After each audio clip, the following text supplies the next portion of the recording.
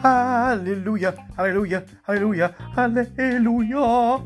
UKW showdown Friday night. I know, a bit late, but they fixed it.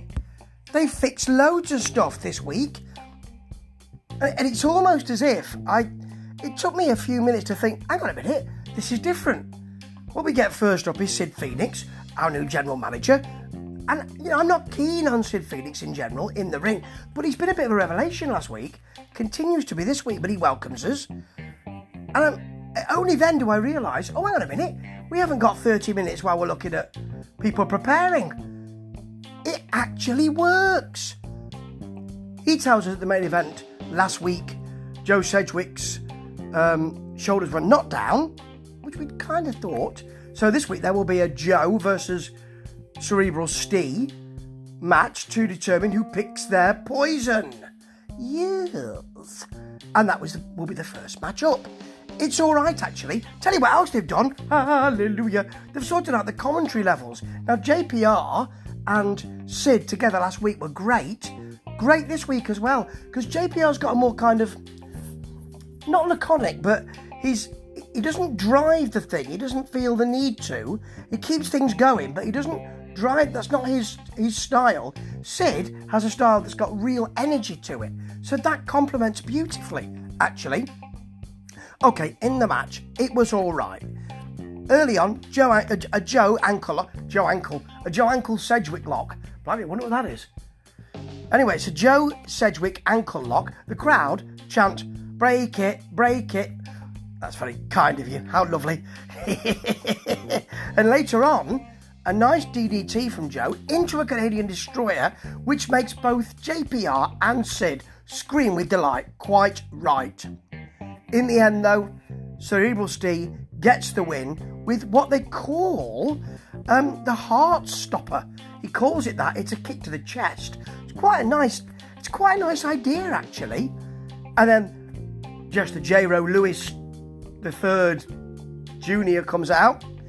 Chance of where's your hair gone? I mean, I asked that last week. Did people not realise last week that he'd had a haircut? Anyway, he calls for a handicap match next week. I think it's both of them versus Joe. I'm sure that Jonathan Sedgwick, yes, your muffins are well toasted, sir. The owner of the company will be out with him next week, maybe, as he is his son. And here's something else new this week. Hallelujah. I've been asking for this for so long. There's an edit. We don't mind, Go to the end of that match and get to Shelby, who's announcing. I mean, I like Shelby's announcing, but what you generally get is at the end of every line, you get that. Don't necessarily need that, but it adds some energy, so that's good. So yes, there's an edit into the Andrew Jepson versus Young Horus match, which is it's great to see. I've been saying, why don't you just get someone to edit stuff? They've done it. Brilliant. It looks really professional. Nicely done. Hallelujah. Okay, early on, Young Horus won't engage. Not surprised, Jepson's a big chap. He calls JPR out at one point. JPR's not going to do it. There's a match already in the ring. You've already got an opponent. He's standing behind you. Jepson eventually deals with him very easily. Beal all over the place, all of that. But Young Horus does get some offence in. A step-up knee is very nice. But after that, he just gets thrown down as if he's trash, says JPR. Yep. Then there's a leg sweep for a 2 count. And of course, Jepson gets the pin eventually. It was okay. You expect it. Big man versus small man. Horus didn't get that much offence in, really. Could have done with getting a bit more in, so we could see that Jepson was in at least mild peril. But not really. Anyway, next you've got Madhead. Screaming all the blooming time. He won't stop. I really wish he would. Versus Billy O'Keefe for the Round the Clock Championship. Spoiler alert, thank goodness Billy O'Keefe wins. And the Round the Clock Championship, which I'd hoped, is now becoming a wrestling championship. He invites people into the ring, he beats them, nobody jumps in the ring afterwards and tries to beat him, nobody attacks him in the parking lot afterwards, or on the bus on the way home, he goes up to the top deck and there's a bloke on the back seat, and it turns out to be, I don't know, Mustafa Khan, and he smacks him and gets the belt. Not that Mustafa Khan will be interested in that belt, and we are going to hear from him later on, so that's good. Okay, this match was all right. It wasn't great. JPR's gone missing. Did I miss something? Did he need to go to micturate? And has he gone to the toilet? But anyway, because Sid is on his own, he's just driving this far too much. He's telling us everything that's happening, every single thing. We can see it, Sid. I know you're dead keen, mate, and that's fair enough, but we can see what's happening as well, you know. Generally, Mad Ed has a very basic offence, and Billy O'Keefe doesn't get much in. There's quite a lot, you know, there's a lot of punches and things like that. In the end, O'Keefe doesn't do his hammerlock clothesline, which is a shame, really. He gets a low DDT for a win, and it wasn't brilliant. So let's get Mustafa Khan in. Looks like he's in his house. He's suited and booted. Looks good. He said it's a new Mustafa Khan. He's dropped weight. He's 48. I've dropped weight and I'm 48. I can't wait to be at your garden gate. Anyway, he's dropped weight. He's been in the gym. And he wants a new challenge. And it's an open challenge. This is going to be great, actually. Certainly, Sid thinks it's great. As JPR comes back from wherever he's been. Hope he gave it a good shake.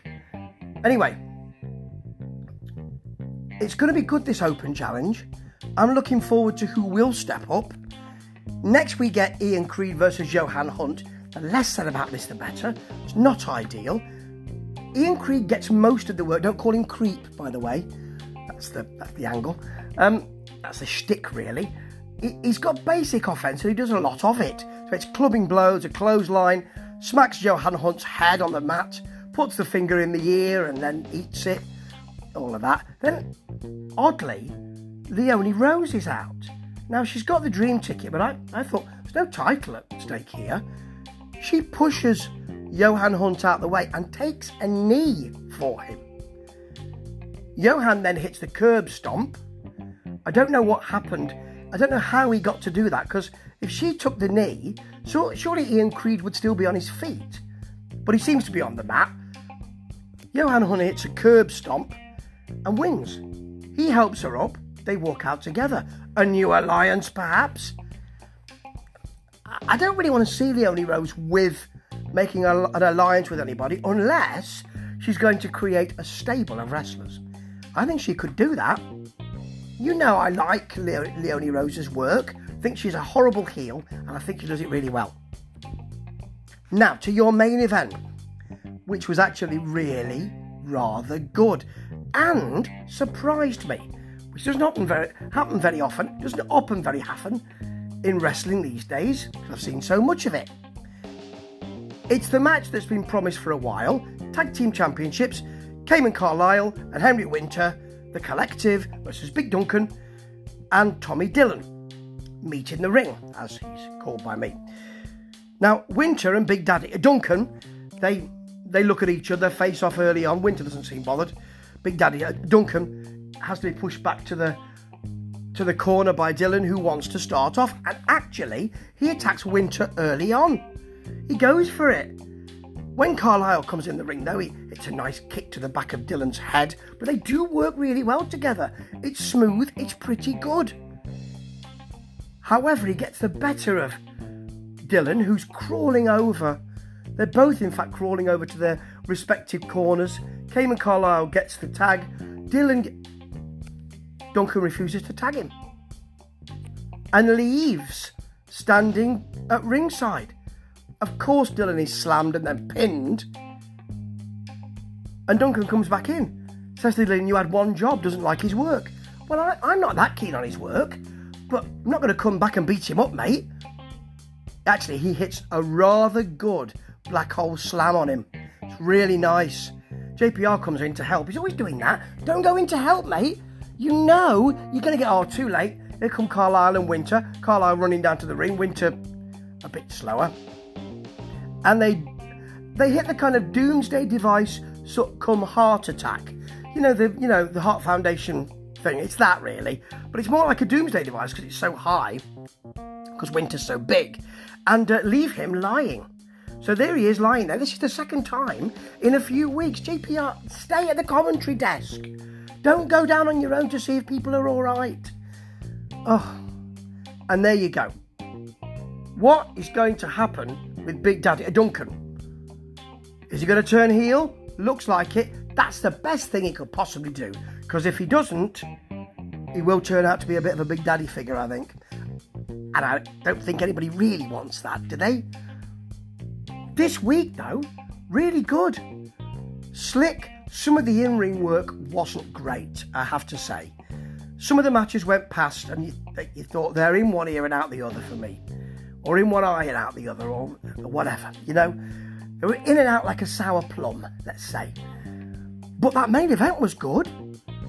And I liked the first match with Joe Sedgwick and Cerebral Steve. Plus, JPR and Sid Phoenix, I hope they continue on commentary because they really complement each other very, very well. And they've got edits and sorted out the beginning. It looks great. Well done, UKW. Let's keep this up. I love it when promotions do what you want them to do. Small victories. Ta-ta.